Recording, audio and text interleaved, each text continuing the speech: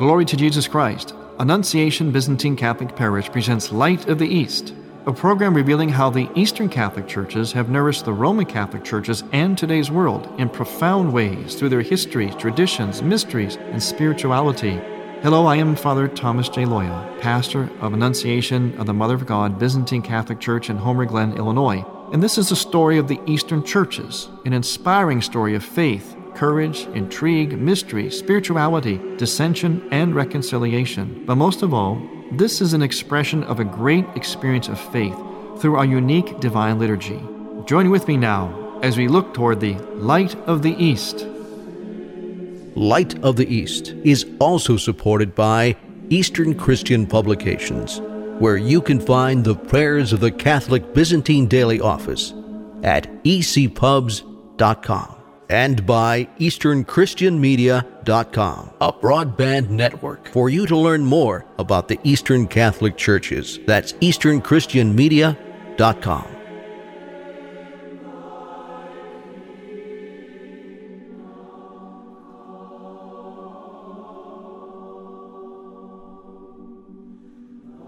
Glory to Jesus Christ. Welcome to Light of the East. I'm Father Thomas Loya, your host. Years ago, or they say today, back in the days when TV was young and in black and white, we had those big boxes with these little TV screens in them, and the remote was, you had to get up and actually change the channel. There were only about 3 channels. I remember those days. Maybe some of you do as well. And one of the TV programs on there was kind of a comedy show about 2 policemen. They were played by the actors Fred Gwynne and Joe E. Ross. Remember that? Car 54. And they would say on there, Car 54, where are you? Car 54, where are you? Remember that? Well, sometimes in that same spirit, I think people ask the question, Byzantine Catholic Church, where are you? Or Eastern Rites, where are you? Especially in terms of the United States of America. We do seem to be very sparsely populated in America. In fact, most Eastern Catholic churches have traditionally been concentrated in areas largely in the large cities in the East. They started out largely in the industrialized cities, those areas like New Jersey and Pennsylvania, the coal mining and steel industry places, sometimes referred to as the Rust Belt or the Babushka Belt, Cleveland and Chicago and so on. But once you get west or south, we become very, very sparse. But that's starting to change as the demographics in America are starting to change. And in fact, little by little, you can find more and more Eastern churches in areas that go beyond the traditional industrialized areas, such as in the South, and in particular, believe it or not, a big, huge state in the South called Texas. I had an opportunity during the encounter of the Eastern Catholic churches recently to talk with one of the priests, the pastors of a mission church, a Byzantine Catholic mission church in Texas. And I asked him about himself and also about his parish. I'm Father Elias Rafai. I'm the pastor of St. John Chrysostom, Byzantine Catholic Church in Houston, Texas. Our parishes in Texas have quite a different reality to deal with because as Eastern Christians in a part of the country that traditionally has a much closer tie to Protestant churches. But it's also, Houston especially, is actually the diocese, the Roman Catholic diocese that is the fastest growing diocese in the United States. So there has been a very dynamic shift towards Catholicism. And we find ourselves in a very positive atmosphere because of that, but also because the Archbishop of Galveston, Houston, Cardinal DiNardo, is actually a very good friend of the Eastern churches, having himself been a professor at the Byzantine Catholic Seminary in Pittsburgh. Cardinal DiNardo is a patristic scholar, and so he's made it very important for his own archdiocese to include the Eastern Catholic churches in as many educational, ministerial projects as possible. So that brings us from being a small reality, a small parish in a large state, to being better known reality, even though we're still small. So we have to kind of pool our resources and collaborate as we can with other churches, especially Roman Catholic churches, and even with other Byzantine churches or other Eastern Catholic churches. In my conversation with Father Elias, I also asked him how his parish reaches out beyond itself. I mean, when you're small and you're a mission parish, you're trying to get established, you're in your big, new kind of area such as Texas, an area that normally Eastern Catholic churches have not existed, what do you do to reach out, to become known, to grow? Our parish this year celebrates 30 years in Houston, and the parish itself, although founded by immigrants, you could say, from the Northeast, immigrants who were Ruthenians who came and moved down because of jobs, the parish has significantly transitioned to become quite a diverse melting pot, and we have African Americans, Asians, and Hispanics as parishioners, and as long-standing parishioners, actually. The parish itself has a very welcoming attitude towards visitors, and we recognize also the various religious traditions that bring people to our parish, including Protestants, and because we have people who are converts from Protestant churches, so they understand many of the visitors who come with questions about historical Christianity and ancient Christianity. And so as a parish, that is our hospitality and openness, availability, accessibility through online presence makes us evangelize in kind of a new fashion. However, we're also going through a kind of a retro-evangelization, both renewing our awareness, the awareness of our faith to our people who came, and their descendants who came from the Northeast. And our parish also is now home to a sizable Melkite Greek Catholic community.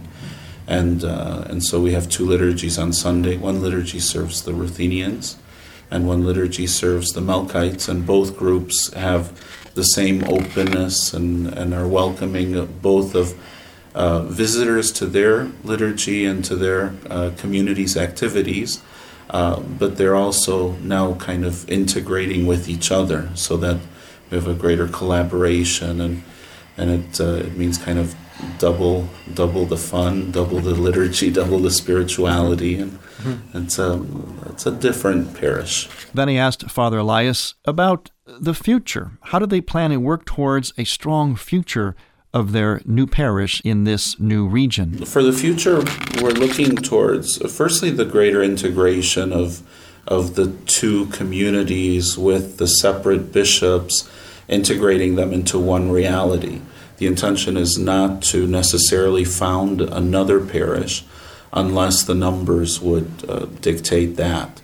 So we're looking forward towards a greater integration. We've already integrated basic parish realities such as ECF, catechism. Also, adult education will be integrated. And we also support a small mission community in San Antonio. And we're very involved with our sister parish in the Dallas-Fort Worth area, and try to do things such as switching priests for a weekend and sharing in each other's resources and encouraging each other, because it's an important witness that we have in the state of Texas, and since we're the only two communities, then we have to work together to make the kingdom of God present in our community there. So if you're asking the question, Byzantine Church, where are you? And you're in the Texas area, you can find one there. And you can find it with this information. If you'd like to find out more about our community in Houston, just go to www.stjohnchrysostom, stjohnchrysostom.com. You can also Google us, Byzantine Catholic Houston, and also take a look at our sister parish's website, St. Basil the Great in Irving, Texas. Father Elias was very kind to take some time out to speak with you about his parish. Actually, I kind of got him in a sense on the fly because we were just ending the Eastern Catholic Church's encounter, and that particular conference took place in Ohio. It was the first of the 3 conferences that took place across the United States.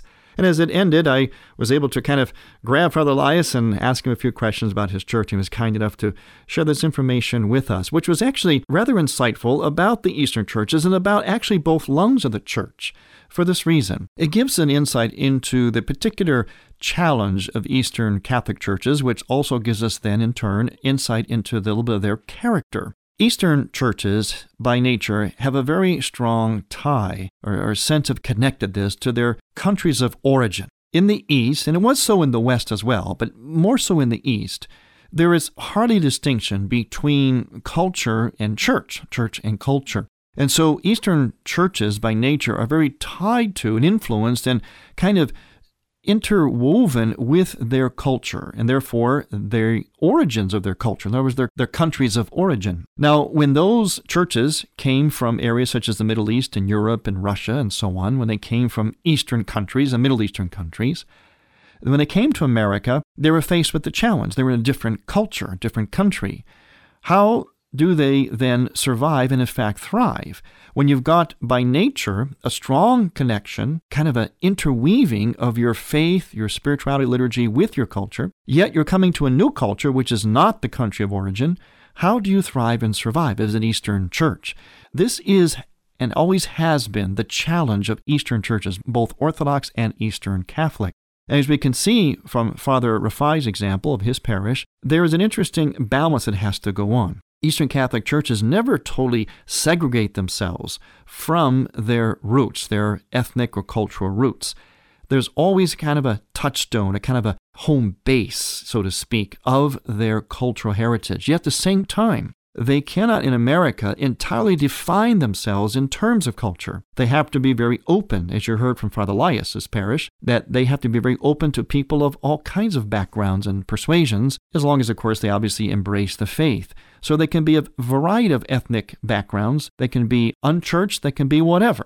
As long as they come and embrace the faith, they can be part of an Eastern Catholic Church. And indeed, this is what the Eastern Catholic churches have to accomplish in this day and age in the United States of America if they wish to thrive, not just survive, but to thrive. So it's a particular balance, a particular challenge that's at one time was a challenge of even the Latin Rite churches as they came as immigrants to America, but now it's more so the challenge specific to the Eastern churches, especially because by nature there is this kind of interweaving of culture and faith. I'm Father Thomas Loya on Light of the East. Light of the East's mission is Christianity's reunion, and to tell the story of the Eastern lung of the Catholic Church, we need your support. In order to keep Light of the East on the air, you can make a donation now by going to ByzantineCatholic.com. That's ByzantineCatholic.com. Click on the radio button and then donate securely using any major credit card. With your help, we can keep Light of the East's illumination bright.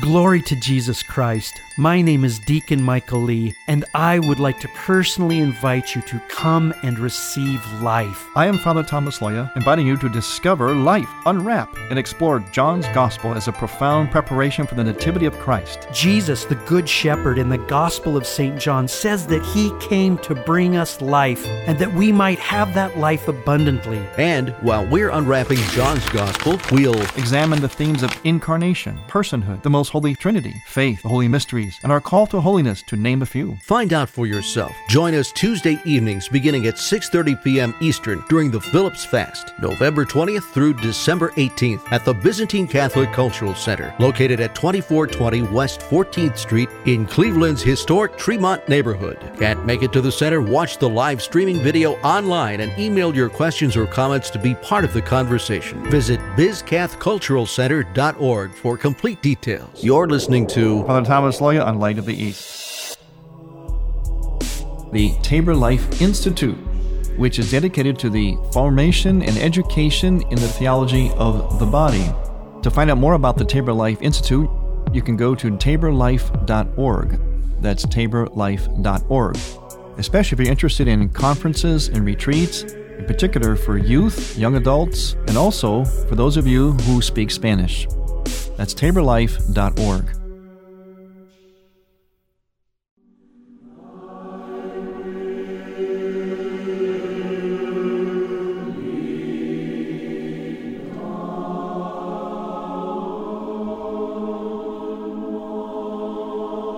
Welcome back to Light of the East. I'm Father Thomas Loya, and we had an interesting interview with Father Elias from St. John Chrysostom in Texas, and we're talking about how the Byzantine Catholic Church, or the Eastern churches, coming from a different country, other countries of origin, and being very imbued with their ethnic or cultural heritage, how do they not only survive but thrive in the United States of America? And as I mentioned before the break, one of the challenges they have, things they have to accomplish, is that they have to balance things. In other words, they can never and will never and should never segregate entirely from their ethnic origins, from their countries of origin, their culture of origin.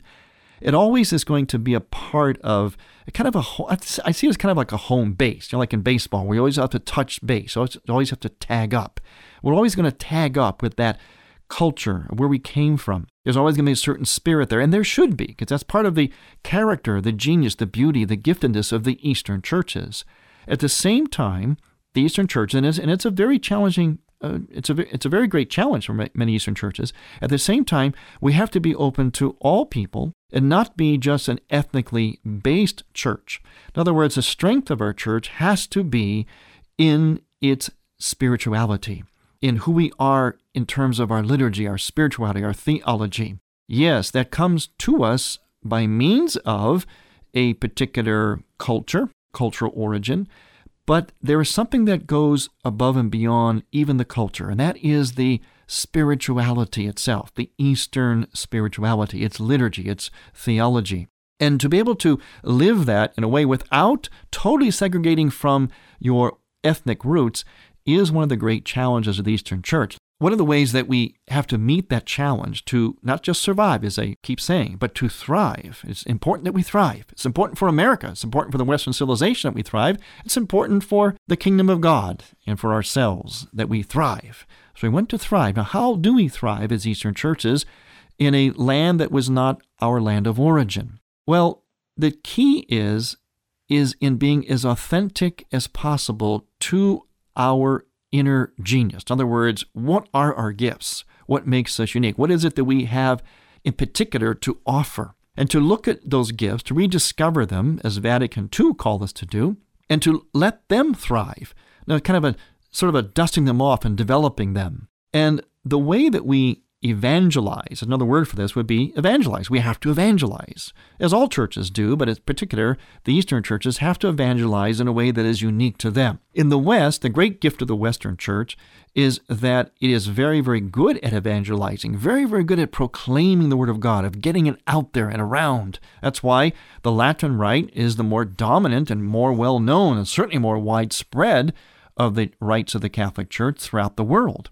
And one of the reasons is because of the great genius that the West has to deliver the message. See, the West has a great delivery system, a great genius and gift for that, to proclaim, to go, to sort of come onto some place, some area of the world, and to kind of conquer it in a good way, meaning spiritually. In other words, to sort of conquer it for the Lord, and to kind of set up camp there and spread the gospel. The West has a very, very strong gift in moving outward from itself into other territories and establishing the church and the faith in those regions. The East, the gift is a little bit different. We're not as strong, we're not nearly as strong in that area, which is another reason why it's great to be part of the whole Catholic Church. In other words, be aligned with our brethren in the West, because we can avail ourselves of each other's riches. The West actually helps the Eastern Church to evangelize. Yeah, it does, because the West has that genius of the delivery system, of the sort of a how to do it kind of thing. And we have to learn from the West on that. In fact, we do avail ourselves of the West of the Western Church's gifts in that area. However, at the same time, it's very important for the Eastern churches to evangelize in the way that is germane to us, and that would be this. Think of it this way. The Eastern churches are kind of like a beautiful queen. She kind of sits on her throne, and she has this overriding sort of nobility and beauty that draw people to her. Now, I'm not saying that Eastern churches just kind of sit there and wait for people to come to them, although sometimes we do that. It's not exactly that. What I mean is kind of like a queen bee. The bees are all drawn to the queen. Yes, the queen does have to get out from her throne and go around the country, throughout her empire or kingdom at times. So the Eastern churches do have to move beyond themselves at the same time. But their strength of evangelization, and this is, again, unique to the Eastern churches, it's a little bit different in the West.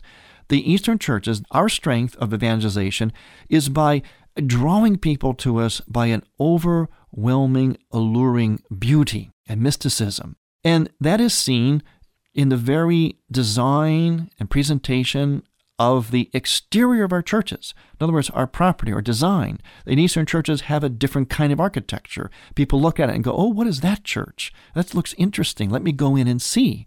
And so the architecture and hopefully also the environment, this very setting, the entire setting of the church makes people want to come and see. Or they may have heard about the liturgy. They may have attended a liturgy. They may have heard an Eastern chant. And there's something alluring, something that makes you want to come and see it and hear it, experience it. So they come in, and as they enter the church, hopefully then they're taken up into yet another level, and that level is an experience of heaven on earth by a church that's richly decorated with iconography from floor to ceiling. And the liturgy itself is done well with chant, with proper chant and beautiful chant, with all the people singing and the cantors and the choirs. And you have deacons and bishops and priests. In other words, when you have the full kind of presentation, the fullness of the liturgy, from art to architecture to environment to chant to everything, to preaching, when you have the full package, that's when the Eastern churches and how the Eastern churches evangelize. So there's a kind of a drawing people to them. Now, again, I want to emphasize, and it's important for Eastern churches to realize too, to be reminded that it doesn't mean we just sit there and hope people will come. We're not like Miss Muffin on the Tuffet. We're a queen in a sense, but not Miss Muffin on her tuffet. We are the queen that moves out throughout her kingdom from time to time. There is a kind of a movement outward, but the greater strength is in drawing people, to the beautiful queen. And sometimes when Eastern churches have a difficulty in evangelizing, sometimes I think it's as though they're a beautiful queen, but they don't realize that they're beautiful, or they don't really believe it, or they don't know how to really use it, to flaunt it in a good way. When I say flaunt, I mean in a good way. In other words, to really, really max it out, really make those churches as Eastern and as beautifully Eastern as possible. Take that spirituality to the property, to the environment. Make it as authentic to the environment, as environmental, as beautiful as possible. Because let's face it, one of the first things people see when they drive by a church is what? Is the exterior, right? Before they've even met you. Sometimes people will say, well, the best evangelization is ourselves. We as individuals are supposed to be those images of Christ that will draw people to us. Yes, that's true. But let's face it, sometimes cars going by on the street haven't met you yet. So what they do, however, see first, before they've met you, before they had the privilege of meeting one of us to experience that Christ image, is they see the church itself. They see the grounds, the building, and something has to draw their attention. And that something would, in fact, do that if it is authentic. If it is authentic to the genius of the East, and that genius is mysticism and beauty. God is true, good, and beautiful. And that is what we communicate through everything that we do. And we must do that. And the degree to which Eastern churches do it is the degree to which they can effectively evangelize. So going back to Father Elias's little parish in Texas, trying to make it an area that is, of course, no longer the Babushka Belt or the Rust Belt of the North, where there were many, many Eastern churches over time. Now he's in the Bible Belt and trying to make it there. How can they do it? They have to do it by maxing out those gifts that are intrinsic to the Eastern churches. But this goes not just for Father Rafai's church. This goes for all churches, especially of the Eastern Catholic churches and the Eastern Orthodox churches as well in America, because it's a different culture than our cultures of origin. And we bring with us the beauty and riches of our ethnic heritage, but yet we balance them. We balance them against what should be an overriding beauty and power of our unique gifts, our mysticism, our theology, our liturgy, our small, close community, our sensitivity to the environment, to all that will make the kingdom of God shine here on earth. Our whole goal is to let all of the earth, all of life, especially ourselves and our churches, image God, to make heaven on earth. Not a utopia, but to make what is in heaven, as we say in the Our Father, to make what is in heaven on earth. I want to thank you for listening. I'm Father Thomas Loya on Light of the East.